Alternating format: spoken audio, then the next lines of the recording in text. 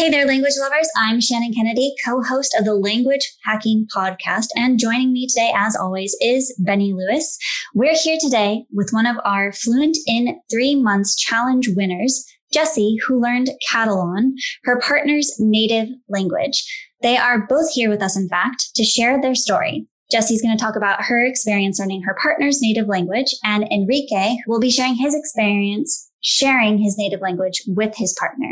In this episode, we talk about things like tackling a language like Catalan, which has few resources, what it's like to have your partner learn your native language, how to help your partner learn your native language, the benefits of doing more than one Fluent in 3 Months challenge, how Jessie's language learning inspired Enrique to start language learning too, and the value of community in language learning. If you enjoy this episode of the podcast, and we hope you do, we would appreciate your reviews. You can let us know what you think and what you enjoy most so that we can keep doing more of it at languagehacking.com/review. Now let's get on to our interview with Jessie and Enrique. The links and resources mentioned in this episode can be found at languagehacking.com/42. Welcome to the Language Hacking Podcast from Fluent in 3 Months.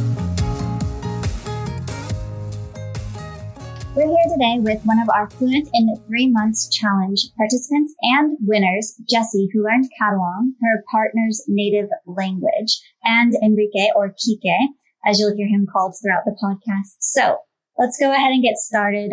Jessie, beyond the obvious reason of wanting to learn your partner's native language, was there more motivation behind that decision?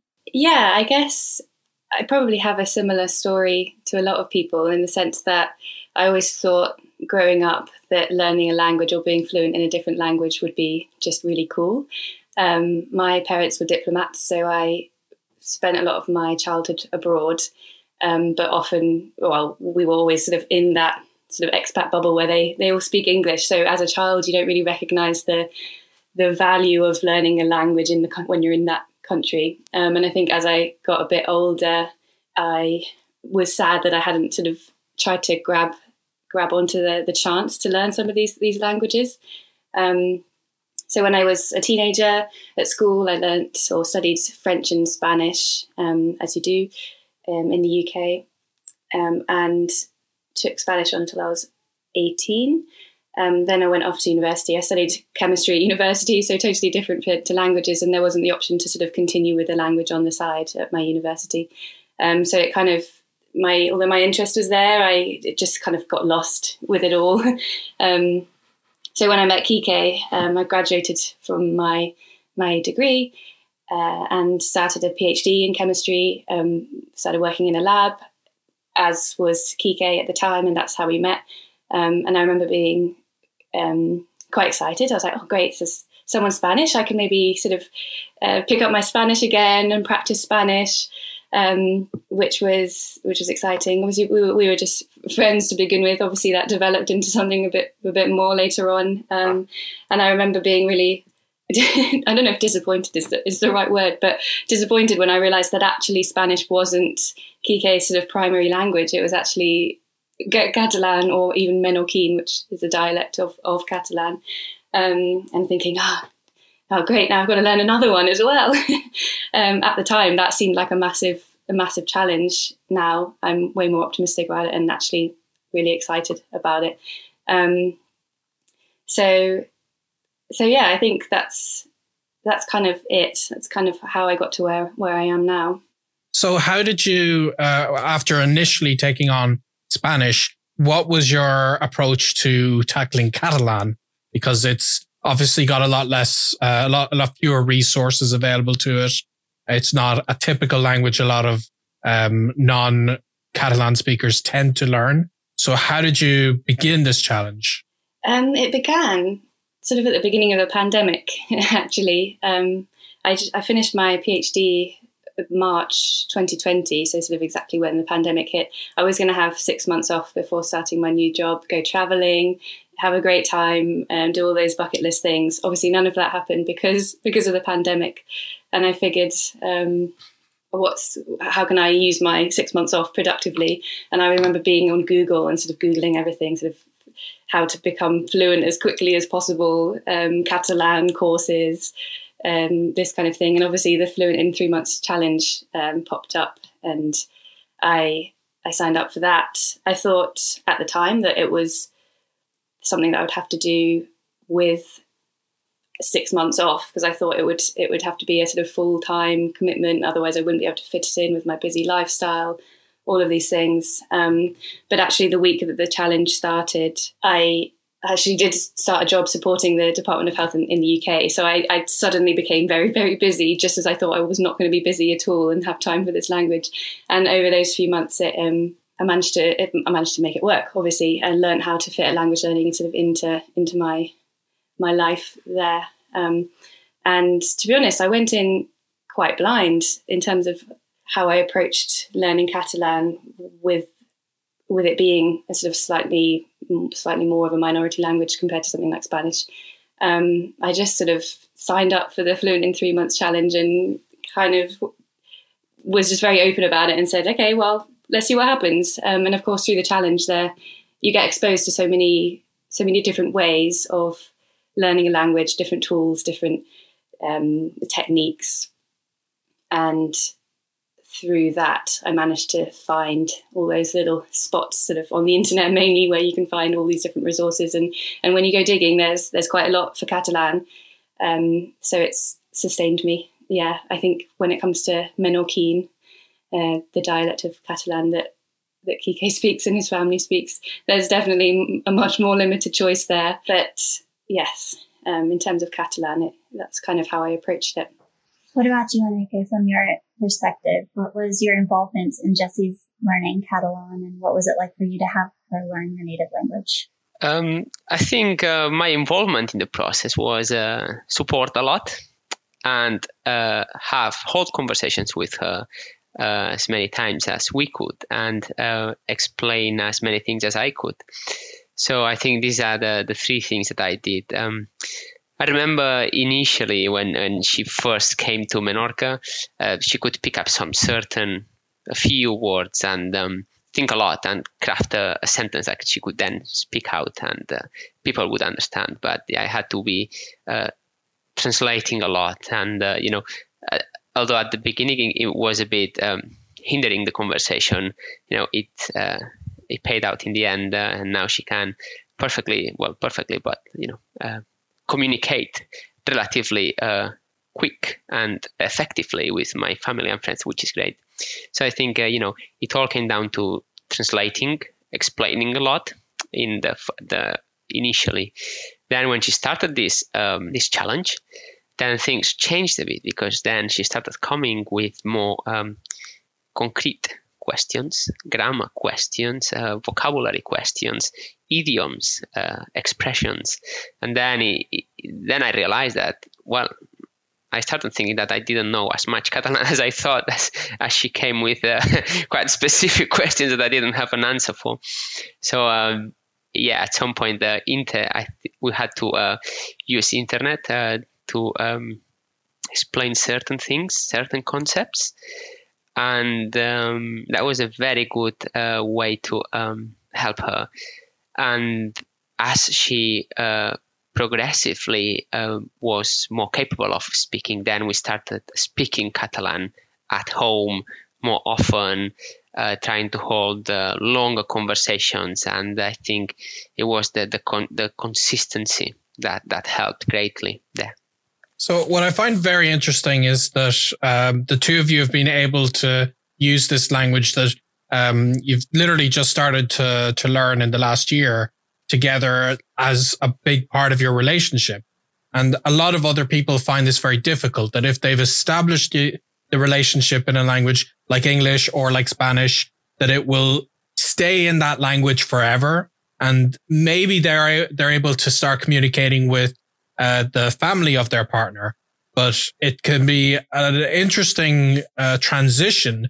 So how did you make that transition, and how were you able to sustain it? Because you can always fall back on a language that both of you are able to communicate in at a high level. So how are you able to maintain it without it straining the relationship? Yeah, that's a good question. I think to begin with, in terms of, I definitely agree that it can be really easy to just fall back into English, because that's what what we're used to, and that's how our relationship was established through English. But I guess to begin with, I'm still super excited about learning it. I love it, but in the beginning stages, that was all new. So I guess I was just quite persistent. So even when I couldn't speak very well or very coherently, I would still pester you, Kike, and we would maybe just sort of have a short conversation, sort of over dinner, or just over the phone if we were chatting just for 10 minutes, or for example, when we were sort of still working together, we don't anymore, but there was a bit of time where we were, and we would use sort of a bit of Spanish or maybe Catalan to begin with as well, to just to gossip, things like that, because that no one around you can understand. So I think in terms of this, bringing it into our relationship, it was those little moments, sort of defined moments where we would say, right, for this 10 minutes, we're going to have a conversation in Catalan. This is what we're doing now. And it gradually starts to, those conversations get a bit longer, or you kind of spontaneously start a conversation in the language, because you're getting more, particularly me, I suppose, I'm getting more comfortable or confident with it. So yeah, that's how it was really. I think there are some other aspects as well in terms of, when I was digging around for Catalan resources, I would come across things such as a TV series in Catalan that had no English translation and no English subtitles. So we had to watch it in Catalan, and so we did. We'd bring that into our routine as well. So it wasn't just the conversations and the speaking, but also sort of listening. And yeah, I think, as you said, there's also that aspect of being able to talk with each other's families. So my family don't speak a word of Spanish or Catalan, and Kike's family don't speak a word of English. So when we both spend a lot of time with our families, and that does help, because it means when you're in a group together, you have to use one or the other language, which then normalizes that language between you. Yeah, I would say paellas, because Kike loves his paellas, so we have so many of them with all his friends and family, and that's always a Catalan time. So you kind of start to have these defined moments or defined activities that bring that language into your life together. Would either of you say that any aspects of your relationship have either changed or deepened because you each speak one another's native languages now? I think for me, yeah, definitely being able to now speak Catalan to an extent. I would say yes. I think, Kike, your level of English was really, really good when we sort of began anyway, so we were off on the right foot there. But for me, yes, definitely, because as I mentioned, his family don't speak any English, so that the first few times that I met them, it was really quite limited. We couldn't have much of a conversation without Kike constantly translating. And obviously now, as was mentioned, I can sustain a conversation with them, which has been really nice because, for example, I was lucky enough to spend a few weeks with him in Menorca last November with his mum. And because I could sort of start off a conversation with his mum in Catalan, we kind of bonded over things like her being able to show me baby photos of Kike and tell me the stories behind each of them, a sort of thing that is kind of like a rite of passage in a lot of relationships, I think. But because I hadn't been able to speak Catalan before then, I hadn't been able to have that experience.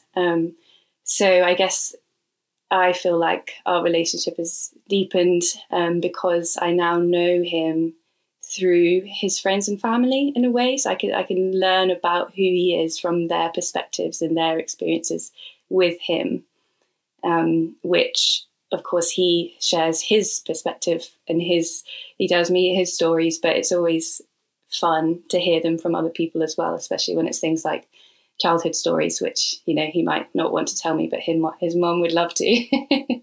So yes. For me, the answer to that question is yes. I think learning Catalan has made me, get to know him in a different way. So, of course, you mentioned that you had come across the challenge, and the 3 months challenge has been a a big aspect of how you've driven your Catalan forward. And one thing that we request of people in the challenge is to make update videos along the way. And generally they'll find a language teacher that they may have a conversation with that they'll record. But of course, you did this throughout the time with Kike. So what was that like in terms of, you know, the two of you are going to be publicly sharing this journey, like through the videos, and they were quite adorable actually in seeing them. So how did that come across? What was your experience in using those videos as your update? Yeah, they were good fun. I think you were a bit bewildered by it to begin with, weren't you, Kike? Because you weren't really sure what was going on. But I kind of pushed for it because I figured that the whole reason I was doing the Fluent in 3 Months challenge to learn Catalan was to be able to speak to him in Catalan. So it made perfect sense to me to make those videos with him in Catalan. And actually that did help. Going back to what we were talking about earlier, also helped us to establish that ability, that sort of habit of speaking Catalan between us was through those videos, which was really great. I think I probably was quite nervous because especially those early videos, it was kind of the first time we were sitting down to have a proper long conversation in Catalan. So I was a bit worried about how he would react. But yeah, it was a lot of fun. Obviously, a massive sense of accomplishment when we sort of stopped to record. And those videos we actually sent over to his mum as well. So I think she found them quite funny. What about you, Kike? You're smiling. Yeah, I must confess that I was a bit confused at the beginning. I think it was the first time I found myself having to hold a conversation for 15 minutes. I had no idea what we were talking about. I didn't know what the expectations were. So I was a bit terrified at the beginning. But then I think we ran over time. So clearly I ended up enjoying it. So yeah, it was great fun. I think that it was when I realized that for the first time we could have a conversation, simple, but a long conversation with no need of translating every second. So it was quite rewarding after all the translating that I had done and helping the previous months. So yeah, as she said, it was a bit of a felt like I had achieved something. I achieved helping her through the journey, so it was quite rewarding for me too. Jesse, you've done several challenges now. What brought you back to the challenge? Yeah, so I did the original challenge, and then I went straight into the advanced challenge, mainly because I was having such a great time. To be honest, it was teaching me so much about how to make language learning fun, and I felt that the natural progression would be to move on to the advanced challenge and to see what I could make out of that. A part of it was also about staying in touch with that community, because it's everyone sort of agrees that the community is so great, and I definitely am one of those people that agrees with that. So I loved having people there who shared the same interest to do with language learning, and I wanted to maintain that for as long as possible. I'm now a member of the alumni channel as well, so still taking part in that as much as I can. And I think as well, I was still am really trying to establish my routine and my methods. And I think 3 months was not in the first 3 months for me was not enough time to try out all of the different things that I wanted to try out in terms of techniques and apps or websites or whatever it is. So I saw the advanced challenges as a sort of extension of the playground, I guess, to keep learning about what was out there, what I could start using, and to find out which of those techniques and tools suited me the best. Very good. And Kike, what was your experience from the outside of seeing Jesse's progress throughout the challenge? And what do you feel about the challenge and how it's changed in her language learning experience? I think I was quite impressed at how quickly she learned. I remember when I learned English and it wasn't as quick, not as efficiently. So I was very impressed at the progress she made that quickly. I really enjoyed the journey, and I thought that it was really engaging for her. She seemed very excited about it. Which I was a bit also surprised, because sometimes, you have fun, but to an extent, a lot of people set a timeline and they, set a bit of a sense of obligation sometimes. But for her, it was like she was very excited. She kept on, doing extra things to learn more. So, I was quite impressed and at how much fun she was having, and how much engaging it was for her. So I think that's it. You had mentioned being impressed by her, and a little bit before we started recording this, we were all chatting about how her language learning journey has perhaps inspired you to start learning languages as well. Could you talk a little bit about that? Yes. So I'm from a tiny island in the middle of the Mediterranean Sea called Menorca. Yeah. For me, learning languages was not regarded as a useful thing at the time, because we islanders are quite isolated from the rest of the world and believe that if we get by there, then what's the need of learning other things? So I think this is the sort of, close-minded mindset that we might have sometimes. Then I went to Barcelona, where I studied my degree, and I had to learn Catalan, because I realized that actually Menorcan was quite different to Catalan, and that my friends would not understand me most of the time. So I sort of started realizing that it was important to change my accent, start learning new words, that the communication was more effective. I could transmit my personality better by improving my skills on Catalan. Spanish, I had spoken Spanish for many years, so for me that was already a language that I could speak. But Catalan, I had to change multiple things. I think this was a bit of an eye-opening experience. Then I went I moved to UK to do my PhD and internships and other things. And there I went, and I couldn't speak English. I could hold a very, very, very simple conversation. I needed people to translate. It was a tough experience the first 3 months, I must confess. Jessie helped greatly in learning English. I think it was the process of learning English. It was not only about increasing my capacity to communicate, but learning a new culture. So with the language comes a culture. And I found it quite rewarding to learn this culture as well as the language. I enjoyed being capable of speaking and not having to ask for words along the way. All those moments that were rewarding, that I saw as an achievement, because the learning didn't come easily. So I think this sense of achievement, the how rewarding it was, when you learn a new culture, it expands your horizons, your way of doing things. You can, embed the best bits of that culture and, change your own. So I think that was, overall, it's been a very good experience for me. I think it was very fulfilling from a personal point of view. And so I've always wanted to learn French. So I think that that's something I'll have to do now that I have finished my PhD, and I suppose I'll have a bit more of time. And as a challenge and different language because of the culture, and because I also do martial arts, I think Japanese. I do Aikido, which comes from Japan. So, this combination of things made me think that I would enjoy very much giving a go to Japanese, but the challenge is significant.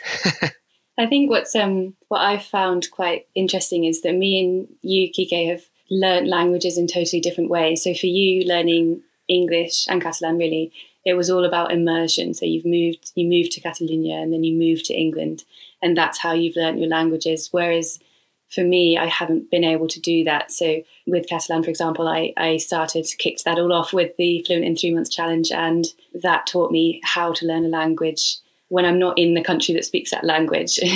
So I think because of that, and I can see that that's now possible, I think it's a common myth, really, that people believe that you can't learn a language without living in the country.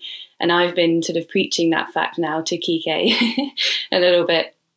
So I think with that interest that Kike already has for French and Japanese, as he mentioned, plus me learning how to do this whole language learning thing from home, we're now kind of bouncing off each other a little bit and getting maybe overexcited about it all, and sort of listing off all the languages that we now want to learn.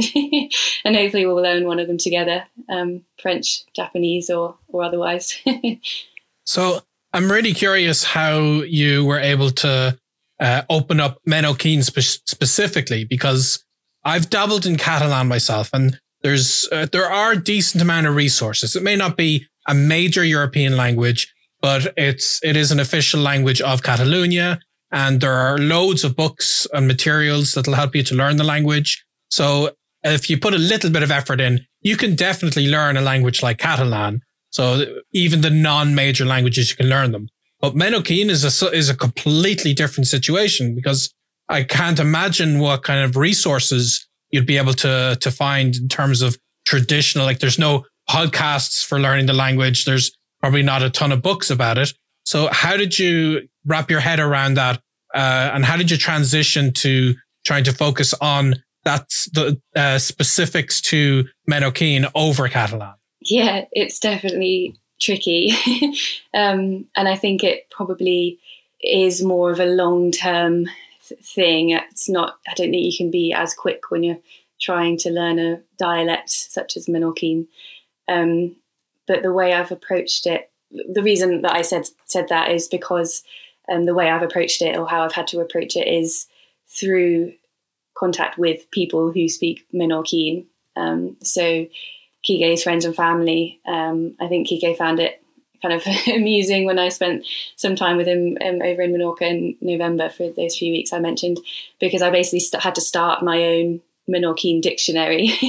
So I'm just kind of collecting Menorquin words based on conversations with people from Menorca, and they might, a lot of the time I can understand roughly what they're saying because it's very similar to Catalan, and then suddenly they'll throw in this strange word that definitely isn't Catalan and it's not Spanish, and I have to sort of ask them and say, hang on a second, what was that word?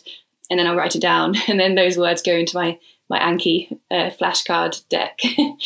So in that sense, it's a bit of a long-term strategy. I do think that there are other ways as well. It's a bit harder to find these sorts of resources, but in learning Catalan, I have come across a number of sort of documentaries or little articles and things about the differences between Catalan and Menorquin, because obviously in Catalonia they're much closer to Menorca, and it's more of a conversational topic. So you do have to do a bit of digging, but they do exist. And for example, one documentary that I found the other day was super exciting. It was a documentary. A man from Barcelona went to Menorca, and he was going around different parts of Menorca, talking to Menorquins and asking them what their favourite Menorquin word was.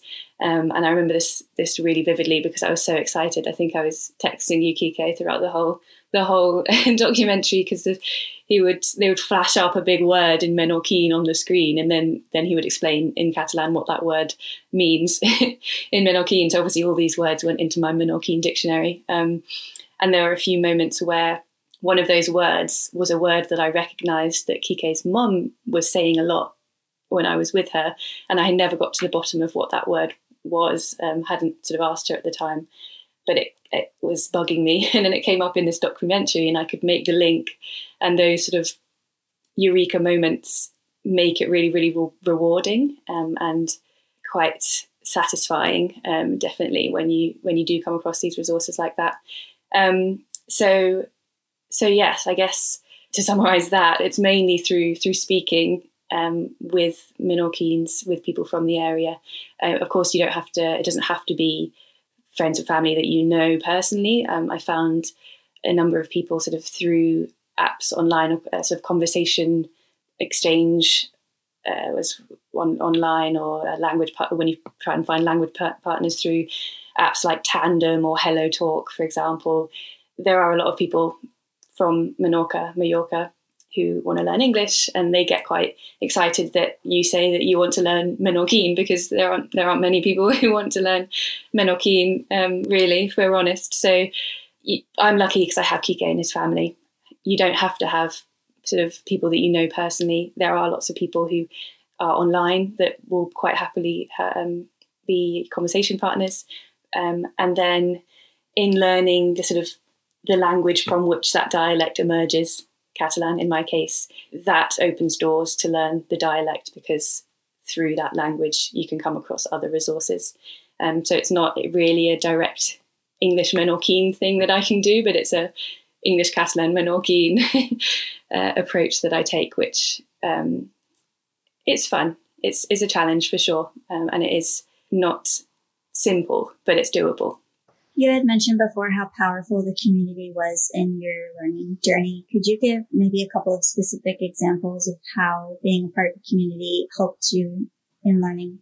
Yeah, sure. I think it was not necessarily providing me with direct tools to learn Catalan. I don't think that was what I got out of it, but I got out so much. I got out a lot from the community through chatting and engaging with everyone, understanding what resources everyone else is using, what techniques that they like to use, how it works for them, if it doesn't work for them, all of those things. And there are a few sort of moments for me which have sort of stayed with me because they've really impacted my language learning. So, for example, I remember coming across sort of Anki for the first time, not really knowing how to use it efficiently. I was manually putting in all my individual flashcards to begin with, and that just took too long. So I posted a little comment in the Slack channel, and there was this girl, Evelyn. I think you actually interviewed her for a previous podcast, and she was learning Korean. I found her really inspiring. It actually inspired me to learn Korean. It's on my list of languages now, watching her progress. But she was super, super helpful and really, really friendly. And she actually hopped on a little Zoom call with me to explain how you can import flashcards from Excel into Anki. And that's sort of massively increased my efficiency with my flashcards. And now I have this massive Excel spreadsheet with sort of thousands of words that I import into my Anki decks, which I would never have figured out how to do without the community. So that was a main sort of moment that sticks in my memory. I think there are other things as well about the community that have really changed my approach to language learning, and sort of in the way that it introduced me to new tools and new people. So, for example, inspiring polyglots such as yourselves. I didn't really know that you guys existed really on YouTube, and you're very sort of vocal, and you produce all these amazing materials about techniques for learning languages, all the videos of you speaking in these different languages, and I just find those things really inspiring. So I often end up because of the community, I'll see a link and I'll click on it, and I'll end up down a YouTube hole somewhere where I discover a new technique, such as the bidirectional translation technique. So I didn't know that existed before being a member of the Fluent in 3 Months community. And for sure, being a part of that community is how, it's opened my eyes to things like that. So yeah, I think it's powerful. Definitely. It's not just about learning the language directly itself. It's about learning how to learn the language. And I think that's what the community really gave me. Yeah, and as well as the community giving you that, you've also been very good at giving back to the community, and you're often among the first people to respond whenever a newbie comes along with a particular question. So that's the great thing about communities. It's a give and take, as it were, and like you've become an icon yourself within our community. So that's something else to be proud of. Thank you. Thank you. I don't think I've ever been called an icon before. That's exciting. So one thing I did want to swing back to is you were saying that for the first couple of videos that you guys are uploading together, that you noticed this change and that you were able to begin having these conversations without necessarily relying on translations so much. And that's a great place to be. But I know a lot of people listening who maybe want to start learning with their partner may not quite be at that stage yet. So I'm interested to hear how did the dynamic work when you very first had those conversations in Catalan that required a lot of translations? And how did you work through those? Like, what tools did you use? Were you looking things up on your phone? Were you just translating like for one another?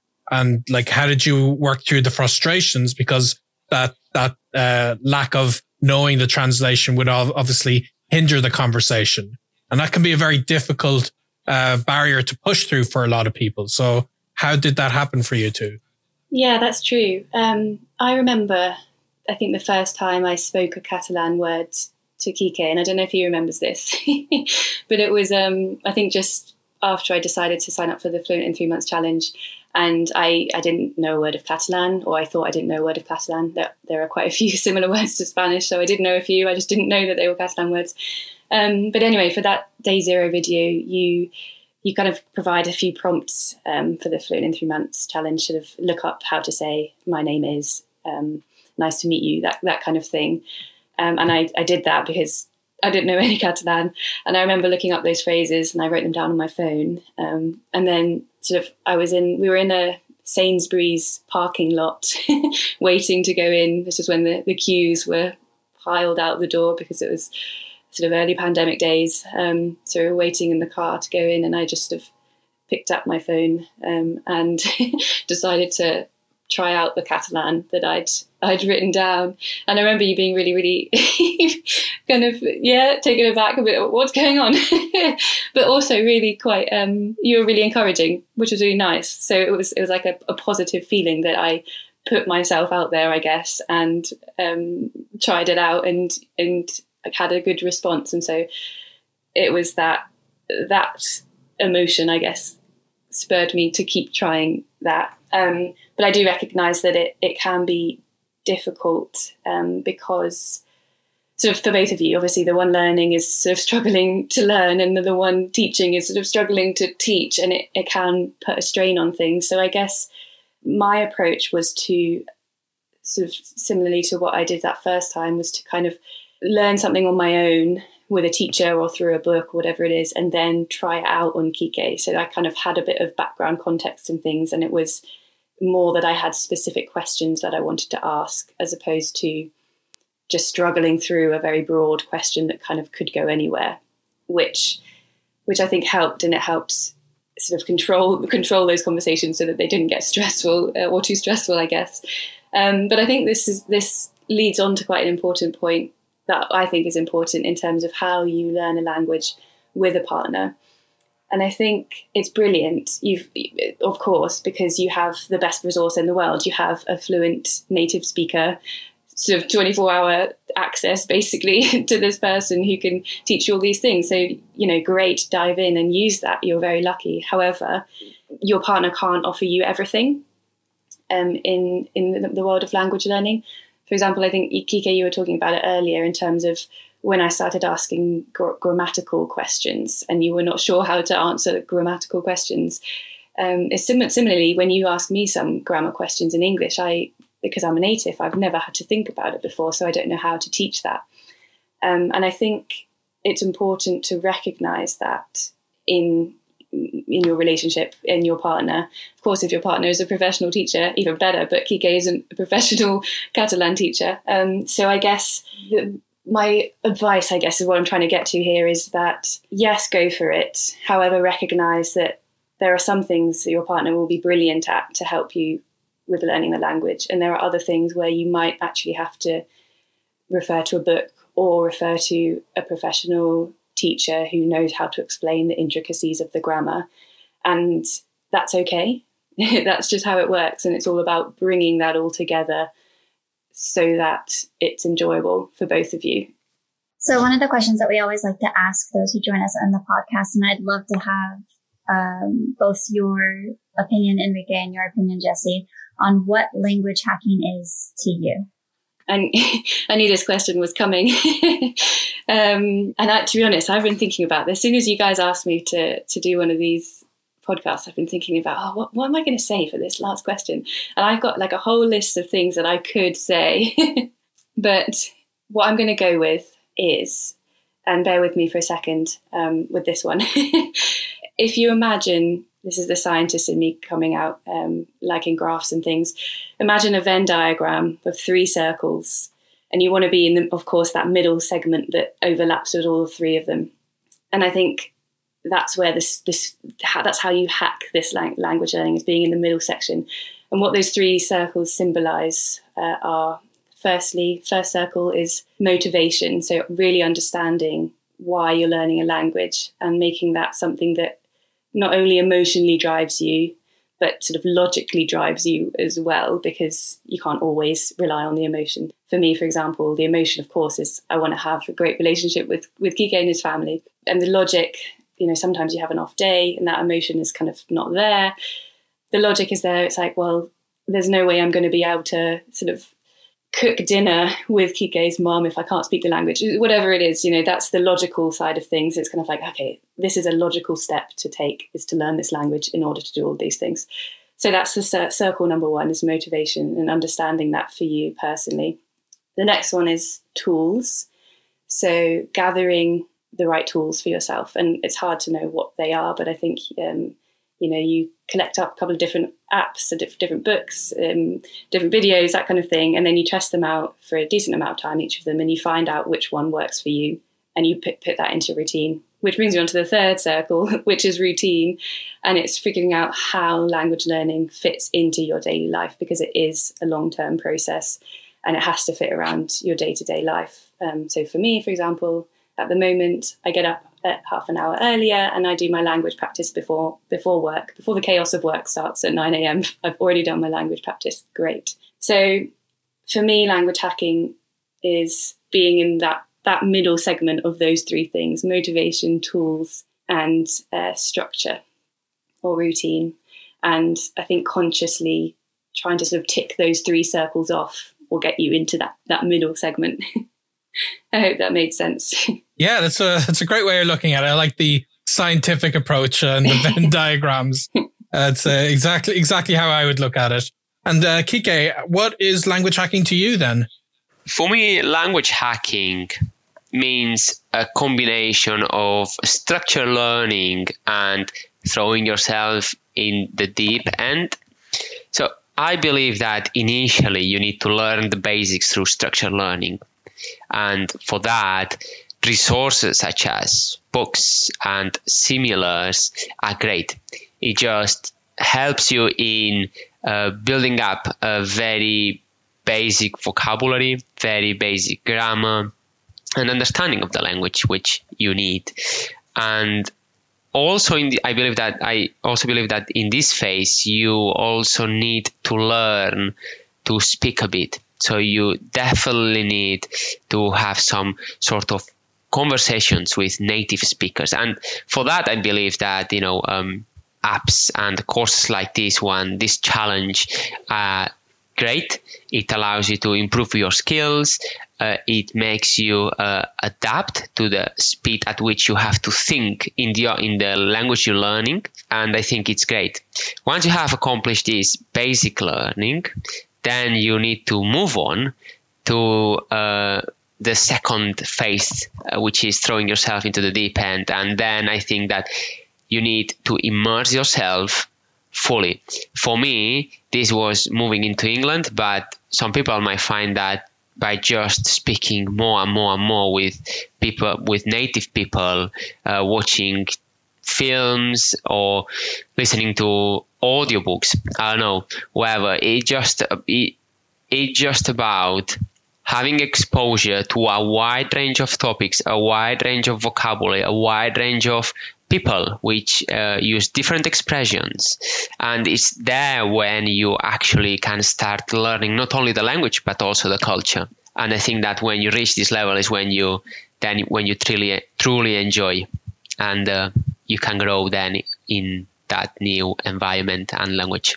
All right. So thank you very much for coming on. And I guess just a final question for you, Jesse, is what do you think are your upcoming plans for languages? Yeah, thank you so much for having me. Upcoming plans. Oh, I've got so many plans. It's hard to know where to start, really. I think for now I'm sticking with Spanish and Catalan because I'm for obvious reasons, really, really keen to get to a really solid level in those languages where I just feel comfortable, and it's sort of a bit more easy, I guess. So I think for the next year, at least, I'll stick with both Spanish and Catalan. But moving forward, as we mentioned earlier, I'm quite keen to try something different, maybe French, because I think that would open up a number of sort of work-related opportunities that I'm kind of interested in. But also something a bit more exciting. So Korean or Japanese, it would be totally different, obviously, from the Romance languages that I'm learning now. Thank you very much, Jessie, for joining us today, and Kike. And really appreciated hearing your story. And until the next time, a very happy language learning. Happy language learning.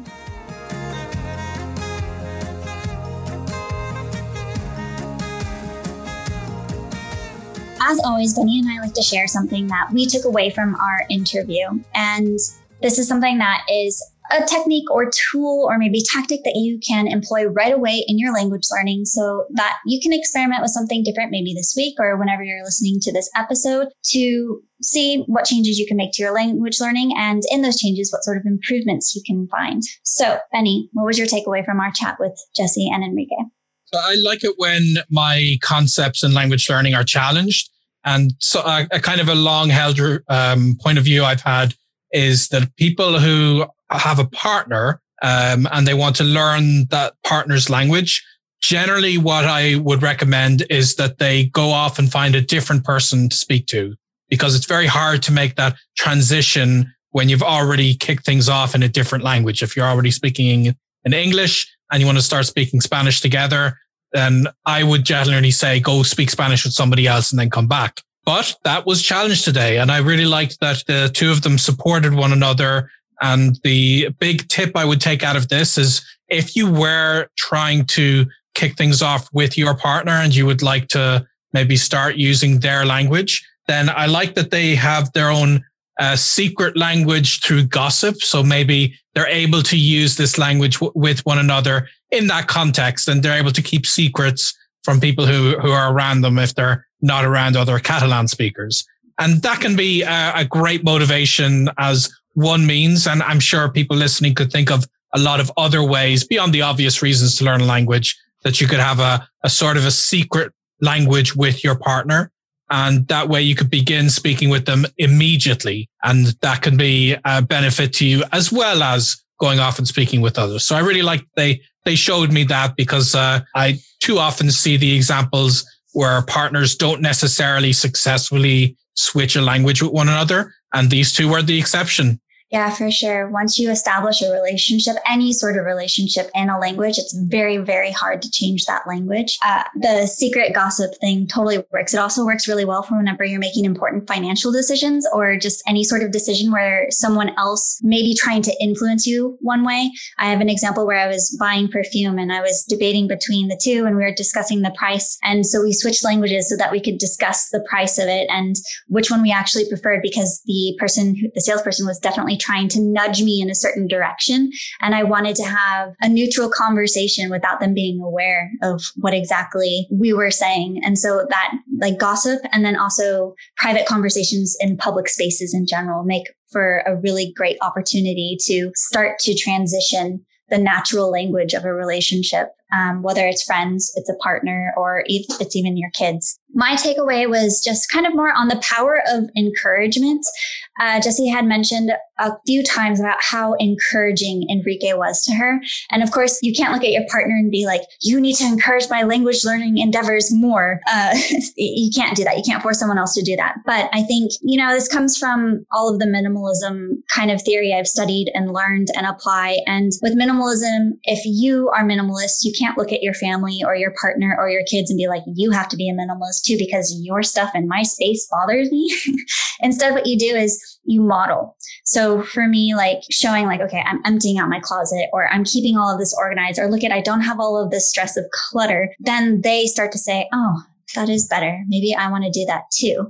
And you never push them. You never really try to encourage them to shift in that direction. Instead, by modeling it and showing how much better it is, you can have some sort of influence. And I think the same is true of encouragement. And I feel too that just in general, everyone could probably use to be a little bit more encouraging, because especially in language learning, a lot of the time what we look for is feedback and criticism. Like, what can I do better? What am I doing wrong? How can I improve? But maybe just that little bit of extra encouragement. And, if you want more encouragement, maybe model it to the people who are close around you. Like, you start, because if you're complimenting them, you're encouraging them, you're being positive about the things that are important to them and that they're pursuing, they'll be kind of like, this feels good. Maybe I should do this to people too. So I just think that just that in general, just like the idea of encouragement. So this isn't necessarily something that you can request from other people, but it's definitely something that you can put out. And, I think too, when you encourage other people and you make other people feel good, it makes you feel good too. So it just could be something that just adds a little bit more positivity into what you're doing. So that would be mine for this week. All right, that's it for this episode. We hope you enjoyed it. Again, you can leave us a review at languagehacking.com/review. All of the links, resources, and everything else mentioned in this episode can be found in the show notes, and you can find those in the link in the description. So until the next time, happy language learning. Happy language learning. We hope you enjoyed this episode of the Language Hacking Podcast. Subscribe on Apple Podcasts, Stitcher, Spotify, YouTube, or wherever you get your podcasts. If you found this episode valuable and want to help us out, please leave a review at languagehacking.com/review. The Language Hacking Podcast is presented by Benny Lewis and Shannon Kennedy and produced by David Sobel, with special thanks to the Fluent in 3 Months team. The theme music was written and performed by Shannon Kennedy. Find the show notes at languagehacking.com/podcast. Thanks for listening and happy language learning.